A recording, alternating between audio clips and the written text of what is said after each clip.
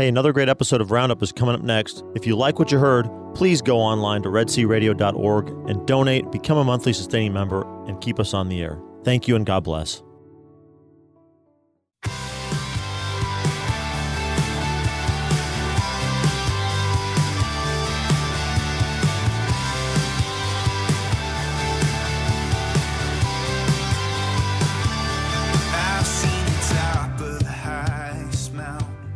Good morning. It is Wednesday, December 1st, 2021. This is the Red Sea Roundup. Thank you for joining us. I'm your host, Deacon Mike Beauvais. Today, as always, we have a great show for you. We'll be talking with Elizabeth Lev, art historian, best-selling author, international speaker, and this I need to ask her about, certified sommelier. She teaches Baroque, Renaissance, and Christian art at Duquesne University in Rome. We're going to be talking about her new book, Silent Night, A History of St. Joseph as Depicted in Art. And this is a wonderful book. It's got theology, it's got history, and of course it's got art. And I was looking through it, and it is absolutely fascinating. But before we get into this, as always, we want to welcome everyone listening to us on KEDC 88.5 FM, Hearn, Bryan College Station. Also welcome our Central Texas listeners on KYAR 98.3 FM, Lorena, Waco, and our listeners in Palestine on KINF 107.9 FM. We are live this morning, so if there's something going on in your parish you want to share with everyone, feel free to give us a call at 85-LOVE-RED-C. That's 855-683-7332. I'm joined this morning in the studio by both Dr. Thaddeus Romansky and Dennis Maka. Good morning, guys. Good morning, Deacon Mike. It is great to be here, and it's great to have you here, and it is an absolutely gorgeous day today. Yes, it is. Yes, it is. I can't get over that. This is the 1st of December. Yeah, we think about snow, we think about ice, we think about cold weather, and that's in February. That's right. Don't mention February. It's going to be a heck of a February. Oh, yes. But as for now, it is a gorgeous day, and we've been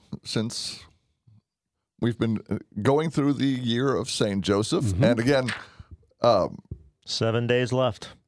And the book we're going to be talking about St. Joseph is a nice way to near the end of the year of St. Joseph, coming at the Feast of the Immaculate Conception. Yes. And but since we're still in the year of St. Joseph, we still have the opportunity to get a plenary indulgence. Mm-hmm. So why don't we open with the prayer to St. Joseph? Indeed. In the name of the Father, the Son, and the Holy Spirit. Amen. Amen. O blessed St. Joseph, faithful guardian of my Redeemer, Jesus Christ, protector of your chaste spouse, the Virgin Mother of God, I choose you this day to be my special patron and advocate, and I firmly resolve to honor you all the days of my life. Therefore, I humbly call on you to receive me as your adopted child, to instruct me in every doubt, to comfort me in every affliction, to obtain from me all the knowledge and love of the Sacred Heart of Jesus, and finally, to defend and protect me at the hour of my death. Amen. Amen. And as I mentioned, this comes with a plenary indulgence, if, of course, we follow the normal requirements of gaining a plenary indulgence, which include going to confession, going to Mass, and receiving the Eucharist, and freeing ourselves from all attachments to sin. It's that third one that's the most difficult. That's always a sticking point, because kicker. We tend to be very much attached to our own personal little sins. Yes. And it's a lifelong struggle to try to free ourselves of that. But this is some encouragement to try, right? That Holy Mother Church gives us, right, Deacon Mike? Some encouragement to keep striving. Exactly. Right? And it's a constant reminder that God has a much higher opinion of us than we do. Yes. And he desires us to be with him. Yes. And he thinks we can do it, which a lot of times when we feel that we can't, it's nice to be reminded that God thinks we can. Yes. Since we're going to be talking about the book Silent Night in our second section, I thought rather than focusing on St. Joseph, in this first section, I'd like to talk about St. Andrew, whose feast day was yesterday. And Big feast day in our household. I can imagine. But the fascinating thing to me about St. Andrew is the fact that it's his brother that's famous. Everybody knows that his brother is St. Peter, who was the first pope of the church. But how he got to be Jesus' disciple is what makes Andrew so important in the church. Because Andrew, being a disciple of John the Baptist, was the first one to see Jesus, to follow Jesus, to get to know Jesus, and to hurry to his brother to announce that I have seen the Messiah. Just imagine if that hadn't happened. Peter might not have met Jesus. And I think what I find so fascinating is we forget how important evangelization is. The importance of us having met Jesus, announcing this to everyone we meet. I have met the Messiah. This is one of the things that links this to the season of Advent. Advent is about preparation. But unlike Lent, throughout the readings of Advent, we have this undercurrent of joy. Are we joyful about what we're preparing for? And I don't mean Christmas lights and buying presents. Right.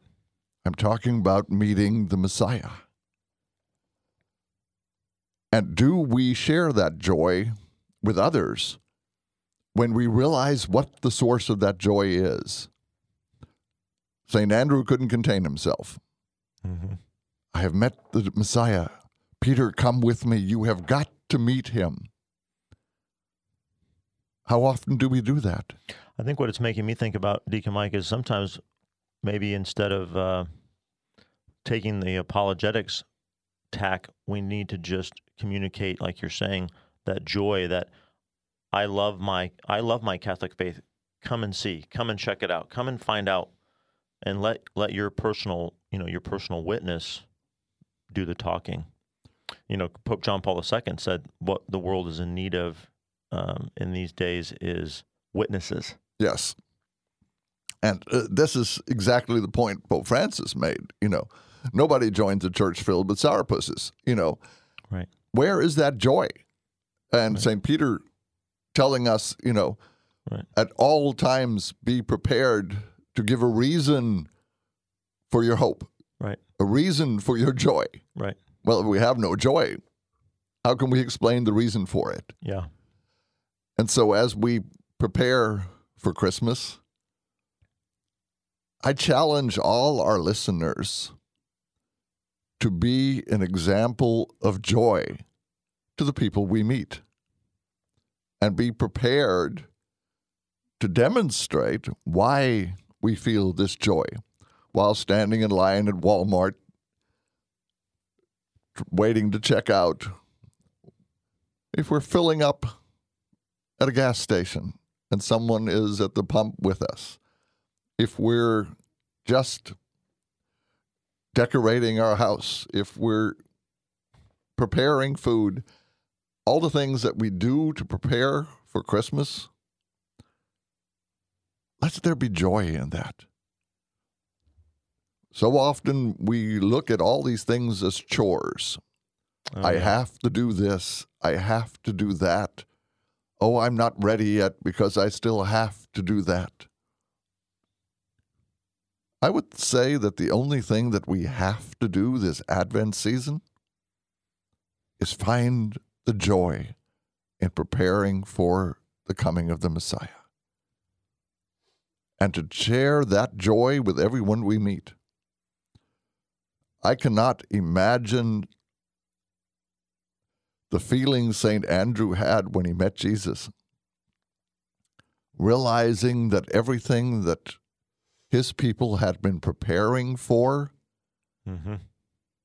had finally come, that he was standing in the presence of the Messiah and couldn't contain himself to go tell his brother. Well, each one of us should have exactly that experience every time we come out of Mass. I've met the Messiah. Let me tell you about it. Let me show you the joy it has brought to my life. I've always said that, and this goes along with what you were saying about the St. Pope John Paul the Great. How often are we witnesses? Yeah.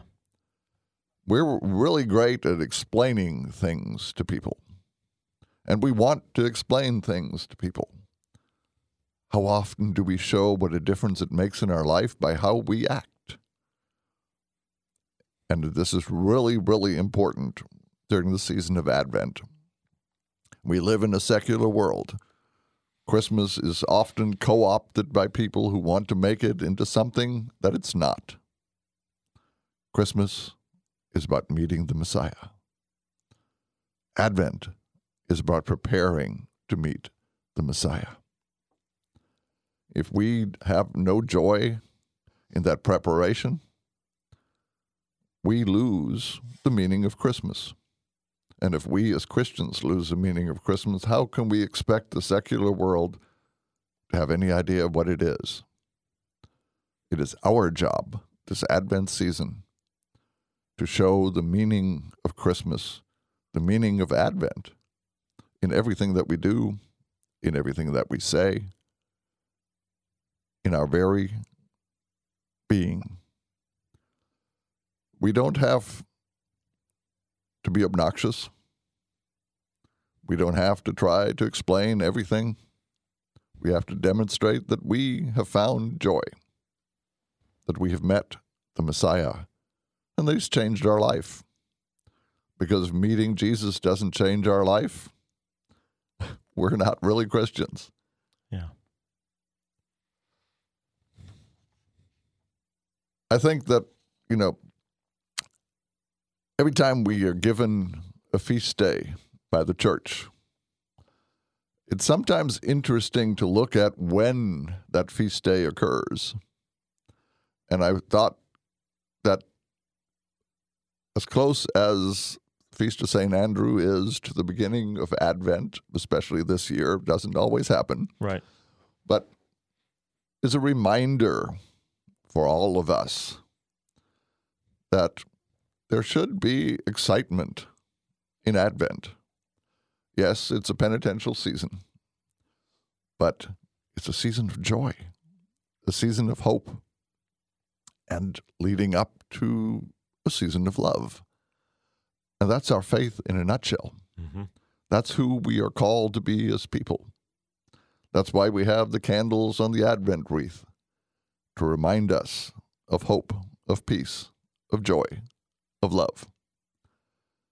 Let all of us as Christians demonstrate all four of those throughout the season of Advent and into the season of Christmas.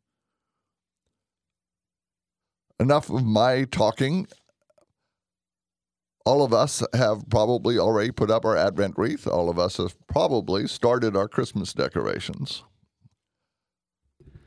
This is the first year we actually got the candles up on time. We got a couple of sprigs of green. I can't say there's a full wreath around those candles, but we started our Advent prayers on time this year for the first time in a long time. Well, I think that this is one of the things that, we get so excited about this. And again, we struggle with the idea that, we have to do stuff. Let's focus on the important stuff. In Dennis's case, he knew that the prayers were important, even if the whole wreath isn't there. Yeah. Let us always be mindful that the decorations are secondary. Faith, hope, joy, and love. Those are important. We're going to take a short break. We'll be back on the other side talking to Elizabeth Lev about Silent Night, a history of St. Joseph as depicted in art. Don't go away. All this I can, 'cause I am.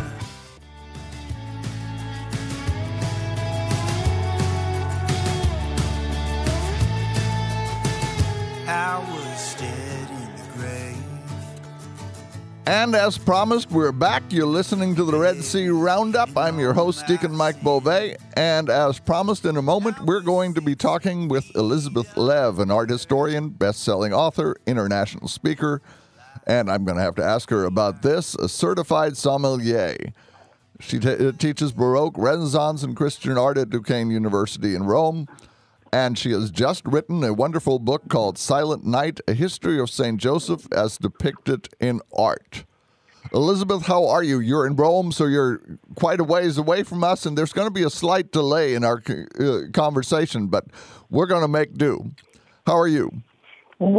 I'm great. Everything is wonderful here in Rome. We have our first day in December. The Christmas tree is up in St. Peter's Square, just a few blocks from my house, and all is well with the world. What's it like living that close to the Vatican? It's a joy. It's really a wonderful thing to be able to walk down and go to Angelus on Sundays, to pass through St. Peter's Square on your way going and coming from dinner, to have really the hub of all of the pilgrims who come here passing by. It's really a very, very special experience. Is the current pandemic still affecting things around the Vatican, or is that more or less starting to die down?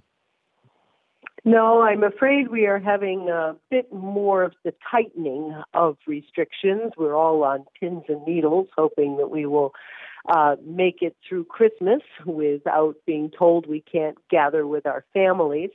I'm afraid we are still very much in pandemic mode here in Italy. I'm sorry to hear that, because I can imagine that it sort of causes a difficulty for people wanting to go to the Vatican, even just to listen to the Pope before the Angelus on Sundays. You know, crowd control, spacing, masks, all these things. Yes.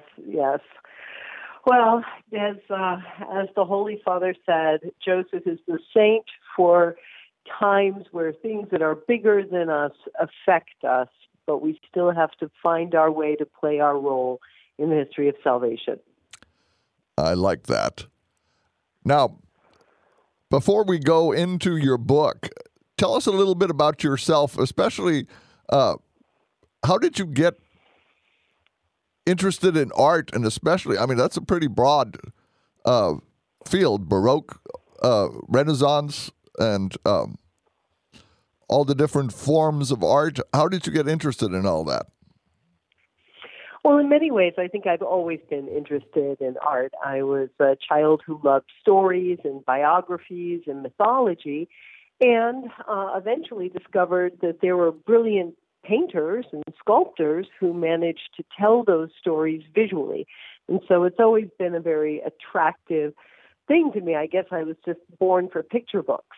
And then I got my undergraduate degree from the University of Chicago studying Renaissance art, which is what brought me to Italy.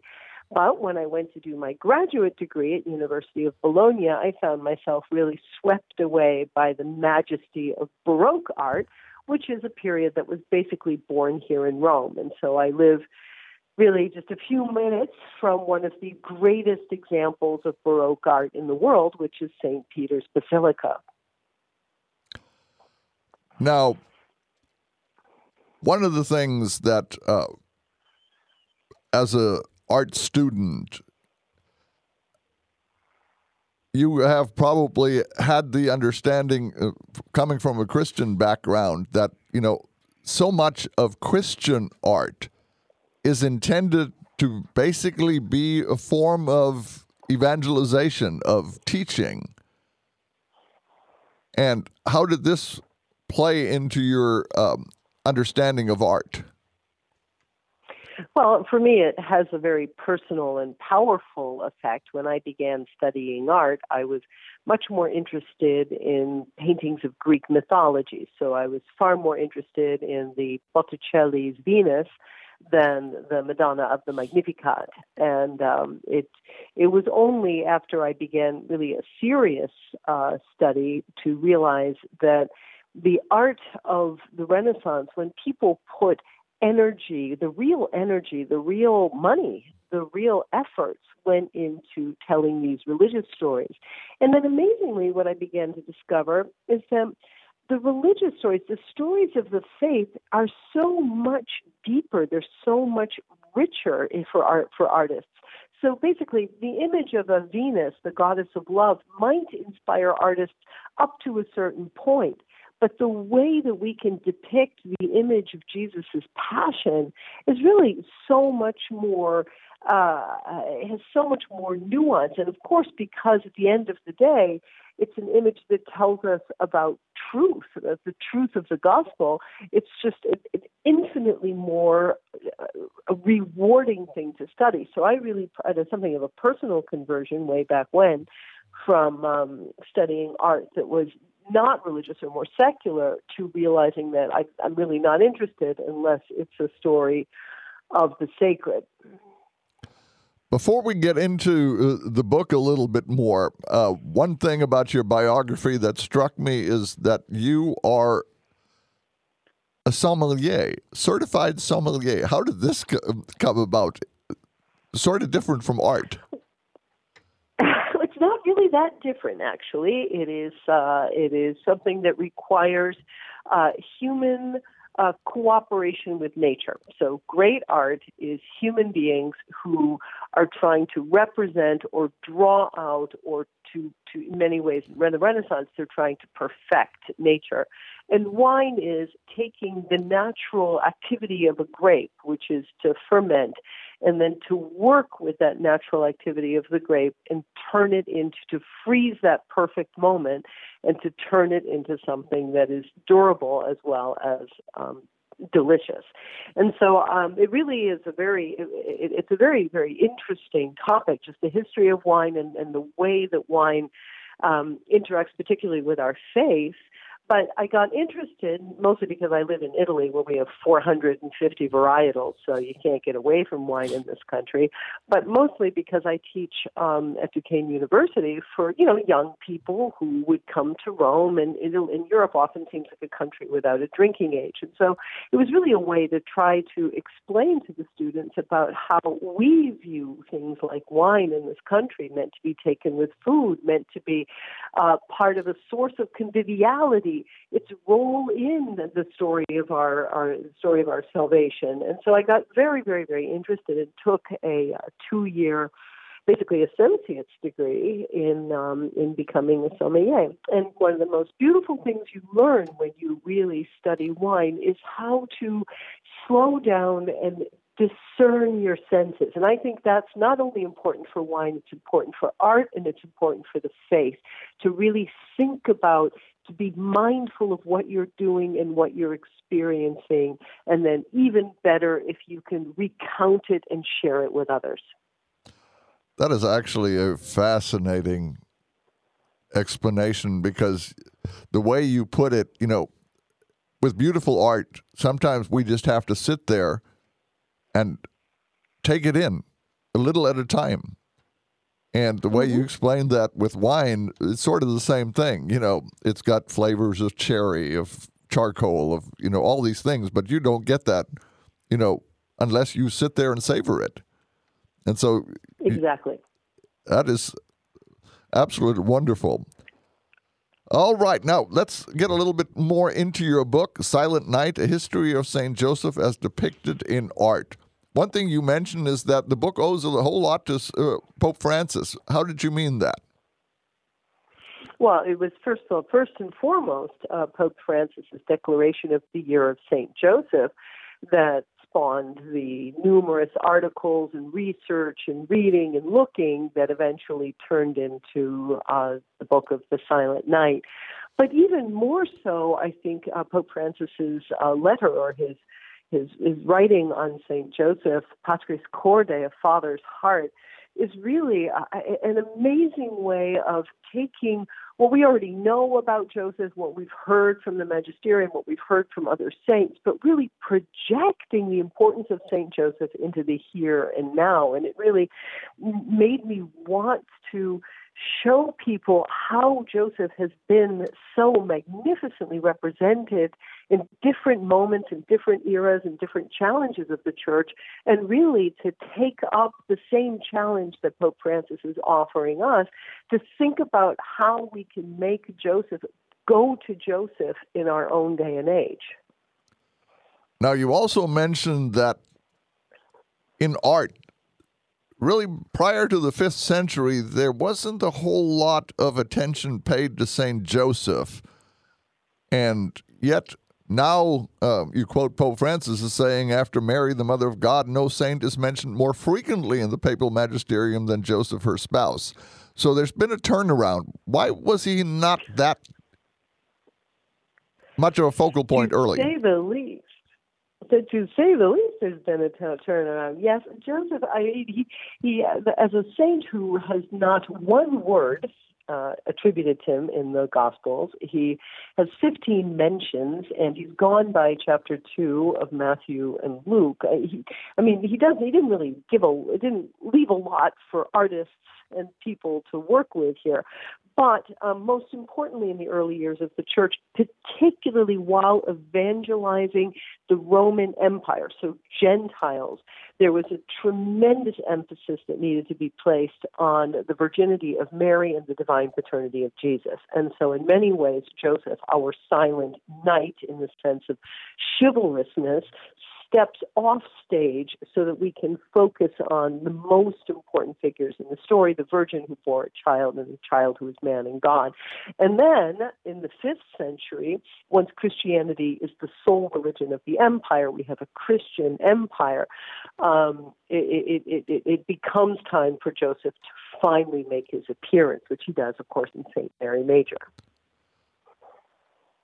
Now, when you describe your intent for the book, you say this book aims to accompany the reader through the artistic wonderland that is Josephine iconography.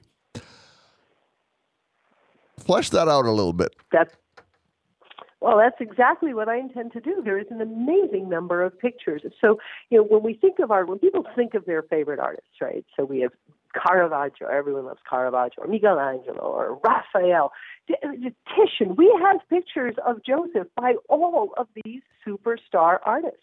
We have pictures of Joseph by artists whose names we don't know, but are remarkable. Joseph doing kooky little things like running off looking for midwives. We have colossal Josephs by Murillo, standing looking off for danger. We have Josephs made in the Cusco school of Peru and Bolivia. There are so many different images of Joseph that it takes some navigation to understand that they are all facets of this same extraordinary diamond in the rough that the church has been polishing and studying and cutting for the past 1,600 years. You mentioned St. Mary Major, and St. Mary Major is one of the favorite churches of the popes in Rome. It has such a prominent role, in portraying Joseph in the mosaics and everything. And that's 430 A.D., and so, that's fairly early in the history of the church. So does that sort of lay the groundwork for that renaissance of St. Joseph in art? Well, it's an interesting situation that Joseph makes this sort of first appearance, at least as far as we know in the history of art, the first appearance is in the triumphal arch of the Church of St. Mary Major. And I think it is actually not a coincidence that he appears there, because we have this dogmatic church teaching of Mary Theotokos that takes place in 431 in the Council of Ephesus, where we have now established once and for all, Mary is the God-bearer. And so now, because we have this pronouncement, we have this teaching, we have a church being dedicated to the Theotokos, we can now show her consort. We can show the foster father of Christ, Joseph. And so he appears 5 times. As you saw, all of a sudden, he just bursts out of the starting gate. He's peppered all over that triumphal arch, acting as a go-between and a protector. He seems very much, he takes on the role of consort. He introduces Jesus to the Gentiles. He stands before and protectively around his wife. It's really quite a remarkable appearance. And yet, immediately after St. Mary Major, his appearance changes again, and he becomes a kind of a small figure huddled in the corner of nativity paintings. So he has to wait again. He has sort of this almost like a false start, and then he has to wait another 500 years before he really erupts on the scene. And that's something that really struck me on the image of the nativity icon in the monastery of St. Catherine's. The image of Joseph in that icon, he's sitting off almost like an outcast in the corner. There are a great many of those images. It's really quite striking how many of these sad little Josephs sitting in a corner, and amazingly enough, turned away from the scene. So can you imagine like being present at, God becoming man and the nativity, and it'd be like, yeah, okay, well, I'm just going to sit in the other room and, watch the animals. I mean, he always seems to be like watching the camels or the horses or something in the distance. And so this is again, a way of trying to incorporate Joseph into the scene, but ensure that there is a kind of a sense that he is not the father. He's not the biological father of the child. And so they keep him kind of secluded. They also show him as very elderly. And they also focus a great deal on what they call this troubled Joseph. He always looks a little upset about something. And this is connected to apocryphal stories about Joseph's worries. How am I going to take care of this family? What am I going to do? There's the sense of Joseph who is overwhelmed in a certain sense by the awesome responsibility he's been given. I want to remind our listeners that we are talking with Elizabeth Lev about her new book, Silent Night, A History of St. Joseph as Depicted in Art. And you just mentioned the fact that in a lot of these icons and works of art, it depicts Joseph as elderly, but that too was in part to make a theological point, trying to explain the mention of brothers and sisters in scriptures.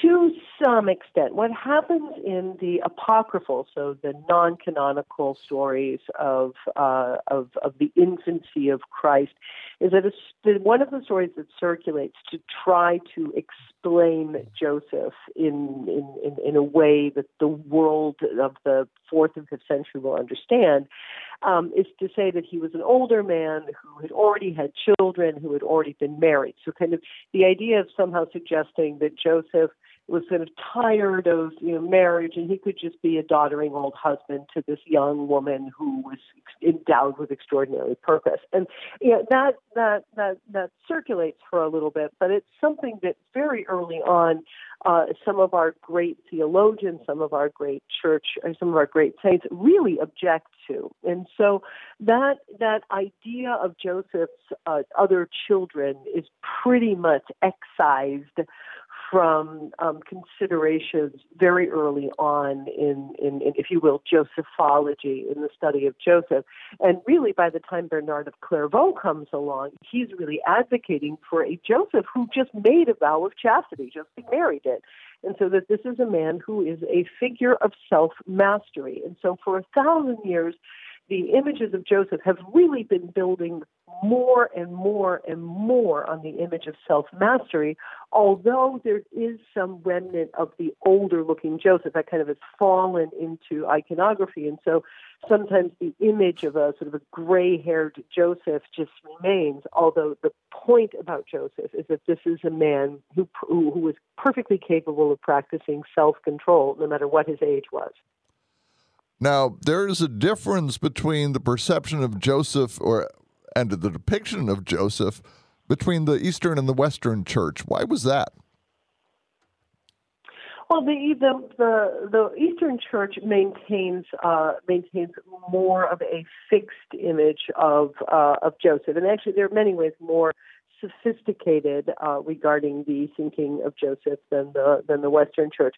The Western Church, on the other hand, is always sort of experimenting and delving into different possibilities of iconography for Joseph, and this is closely connected to the way that the Western Church uses art not merely as a teaching tool strictly for Scripture. So we're going to sort of enter into this mystery through this image, which is a scriptural image.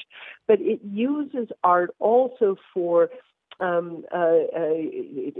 teaching or persuading of certain church teachings. So, for example, the Western Church will call on Saint Joseph to assist it during periods when it wants to teach about the art of dying well. So we'll see a very elderly Joseph sitting in his deathbed.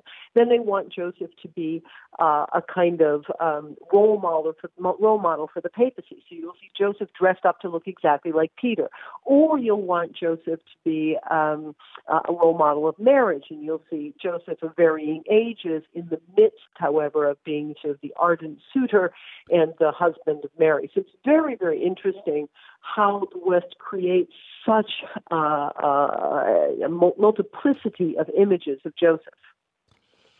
Now, one of those multiplicity of images came during the Crusades, where the image of Joseph sort of adapted to the times.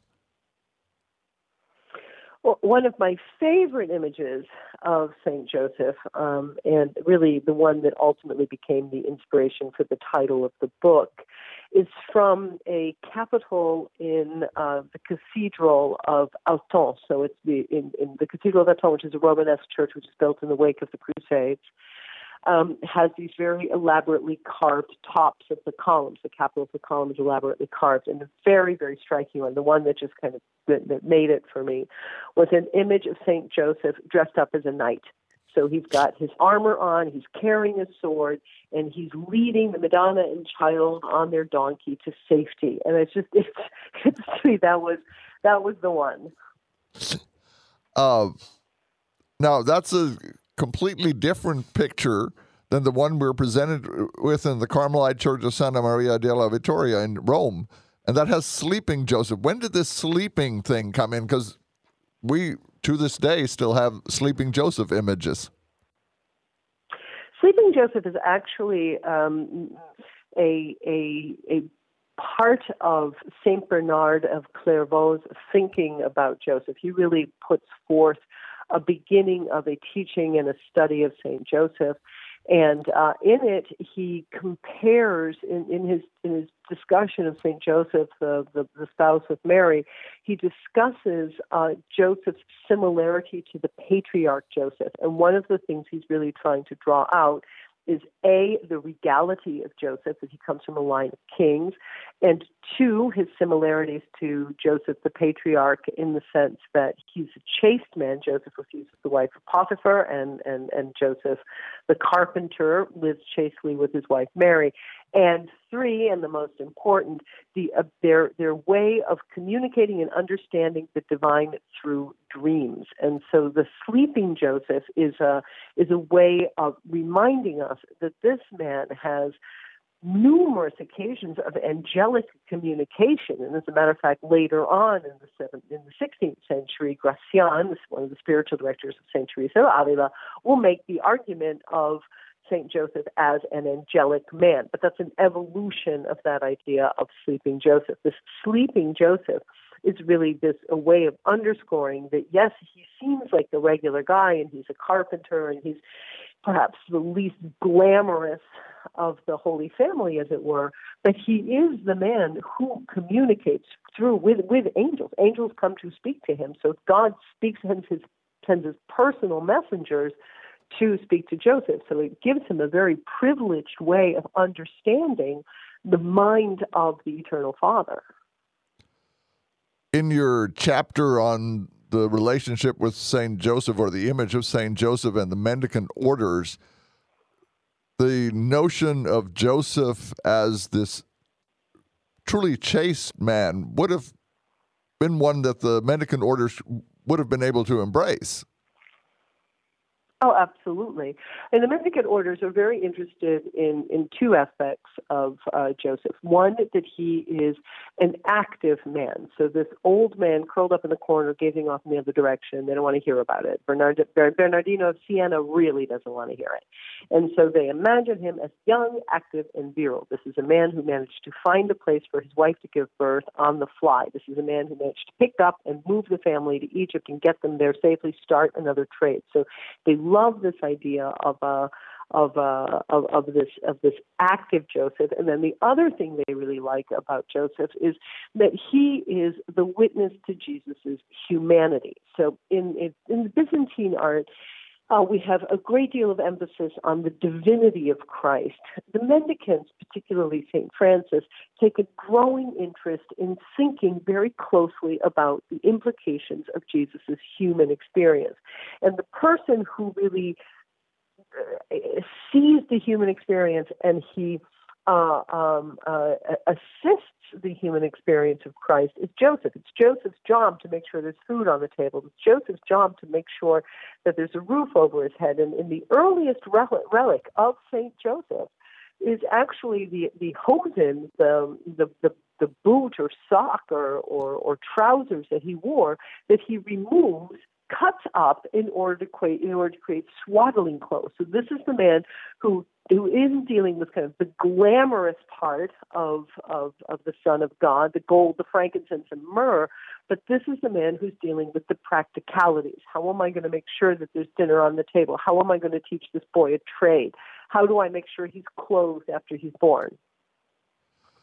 And I really was struck by when you were talking about that, Mary sort of represents the contemplation of Christ's divinity, where Joseph is more the contemplation of Christ's humanity. And I'm always struck by the images of, young Jesus in a carpentry shop with Joseph showing him the trade. And the idea that, Jesus would be learning something. And so often we lose sight of that part of his personality. I think that's a very lovely, it really appears for the most part in the 17th century. It's the Baroque era that really gets interested in these images of Joseph and Jesus alone in the workshop. So Georges de la Tour does these lovely pictures of Joseph who's working away at night, and there's young Jesus holding a candle. As a matter of fact, it also is sort of beautifully played out, even though it was by implication in Mel Gibson's Passion. If you remember those flashback scenes where Jesus is busy plying this trade, and by implication, we understand that Jesus is making tables, he's making chairs because his father taught him. And so that sense of Joseph's sharing his skills, sharing his know-how with his son, who learns it. Jesus learns to be a carpenter from his father.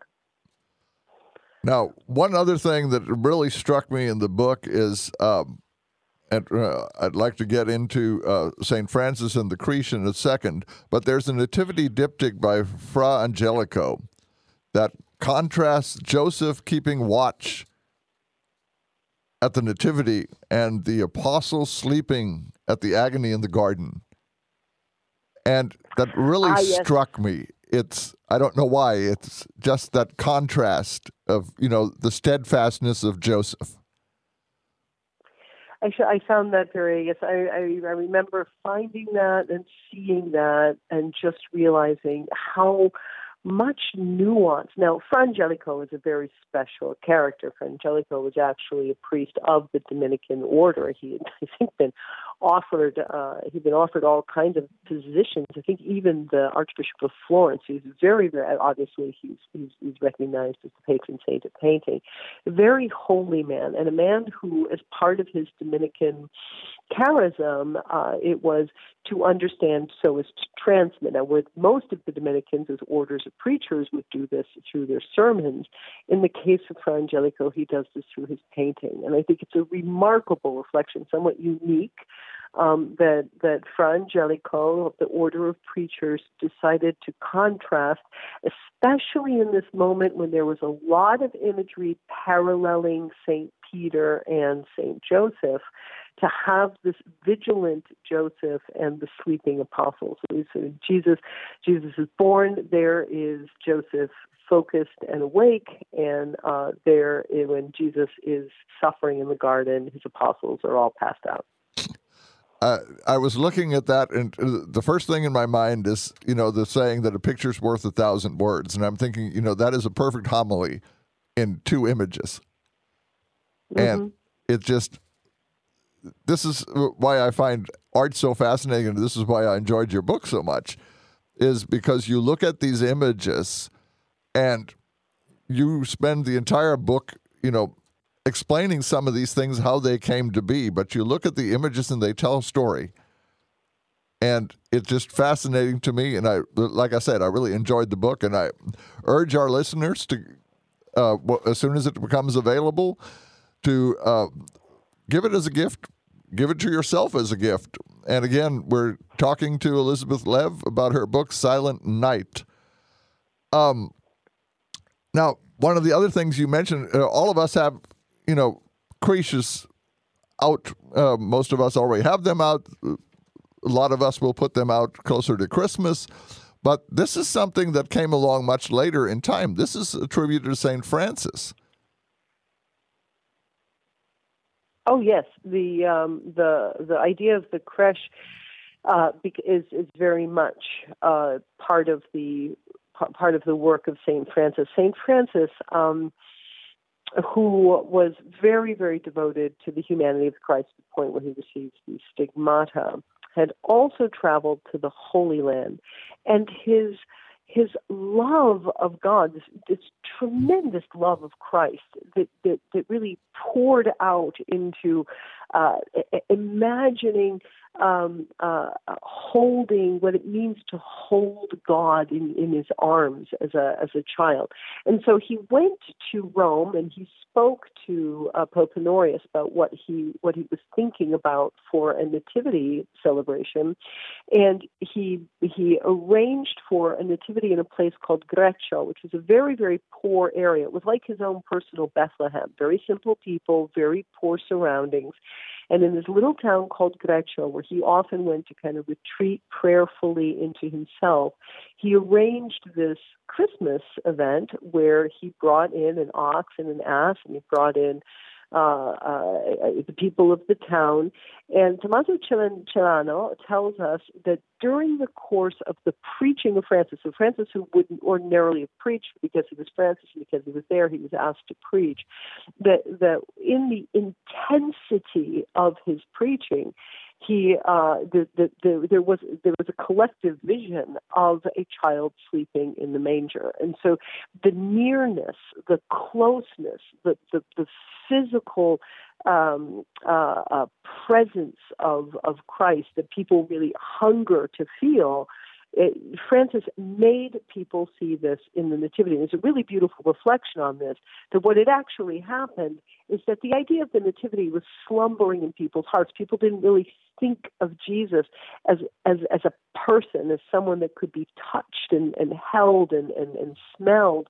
And that what Francis did, what he ignited in his entire life, not only at Greccio, was this sense of the reality, the person of Jesus. It's a very, very, very important thing in our spirituality, but it also has, of course, obvious, tremendous repercussions in art. And as a matter of fact, it will be the Franciscans who will insist on thinking about a Joseph who was the one who got to pick up and hold and snuggle and baby talk to and have baby Jesus grab his fingers. The experience that Joseph had of the Christ child as a man, as a human being, is our entry into imagining that God made man in our own lives. You mentioned this earlier, the Hosen relic in Aachen, and I had never heard of this before. That was absolutely surprising to me. But what I found so interesting is that the whole idea of the relic is that Joseph removed his pants and made the swaddling clothes out of this. And this is something, you always assumed that something Mary did. But again, this is that connection to Joseph that I found so surprising in art. I think it's a very important scene. It also leads us into looking at the adoration scenes very differently. So, for example, in the Hosen, the idea of Joseph taking the clothes off his own body, because it's all he has, and just cutting them up and giving them to this child. I mean, that is a true first necessity. That's a remarkable relic to be the first relic to circulate for Joseph. Then the other is the idea when you contrast it with the Magi. So the Magi are bringing these fabulous gifts, this gold, this frankincense and myrrh. We see all the glorious, the huge parade.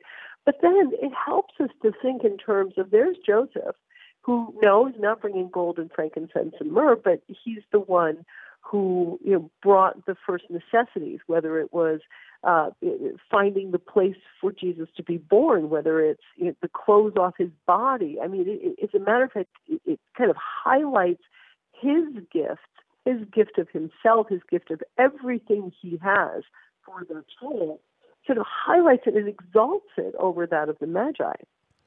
And to me, that struck such a chord and relationship with the widow's mite in the Gospels. Yes. Giving all you had, but it's because that's what you had.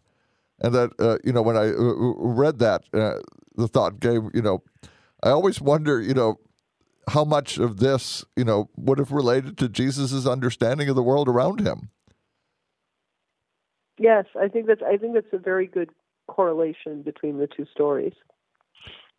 Now, one other thing that you mentioned in the book is that, the connection with St. Joseph and the papacy, and you've already talked a little bit about this, but I found it interesting that this came about especially during the time of the anti-popes, when we had basically 3 popes at one time, and how important that image is to the papacy.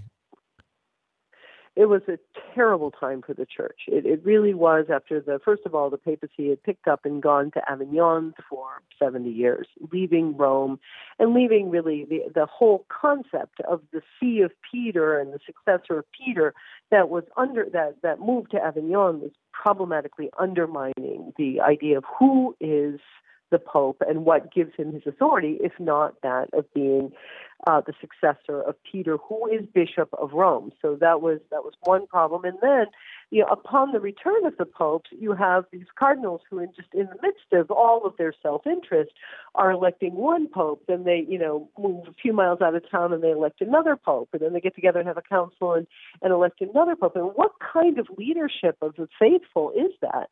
And so, in the midst of this, three popes duking it out because they want to be, the kings of Central Italy or whatever their purposes were, we suddenly have a series of very serious pastors who step up and say, "Listen, you need to the church, the Pope needs to husband his church." Needs to nurture his church the way that Joseph did Mary. And so these are Gian Piero Olivi, who was a Franciscan, and Jean Gerson, who was the Chancellor of Paris, who really make these points of how Peter and Joseph are very similar. God entrusts Joseph with the care and the upbringing of his son, and Jesus entrusts Peter with the care and the development of his church, and that is a deep and serious responsibility, and that the Pope should be looking to Joseph as a role model. And that is why you have a great many images, particularly in and around Rome, of Joseph and Peter, who are basically doppelgangers. They look exactly alike. So you Joseph be doing something that's obviously Joseph-like, at the Nativity, but he's dressed up like Peter. Now, I can't believe we're almost at the end of our interview. Only have a couple of minutes left. So just briefly, especially as we come to the end of the year of St. Joseph, how do you hope this book to help people to continue their devotion to St. Joseph? Well, I really hope that people like St. Teresa of Avila. So one of the things I really hope is that women will discover greater and deeper devotion to St. Joseph, because he is so multifaceted. And this wonderful devotion, the way that he was the guiding light of St. Teresa of Avila when she was, reforming her order, opening new convents, this extraordinary woman really led by the example and the protection of Joseph. So I'm hoping that more and more people will feel comfortable to put themselves or to go to Joseph, and then also to realize the incredible variety of the vast repertoire of intercessory power that this saint has.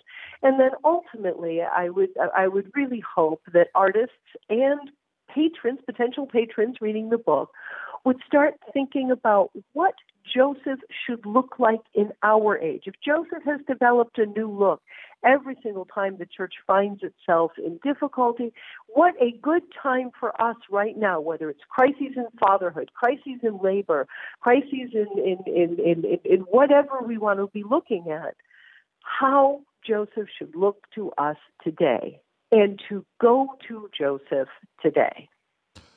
Again, I want to remind our listeners, we're talking about Elizabeth Lev's book, Silent Night, A History of St. Joseph as Depicted in Art.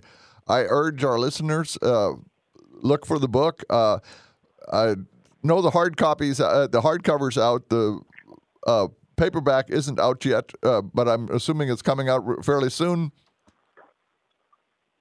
Yes, I think it's imminent. All right. Then I urge everybody, pick it up. Give it as a gift, Christmas gift. Get to know Joseph better, especially in art. And I want to thank you very much for being on the show this morning, or this evening as it is in Rome. And I want to remind all our listeners that next week, Gene Wilhelm will be your host for the Red Sea Roundup. Remember to tune in for that. Until then, when considering the many ways which you might share your time, talents, and treasure with the people of God, always round up.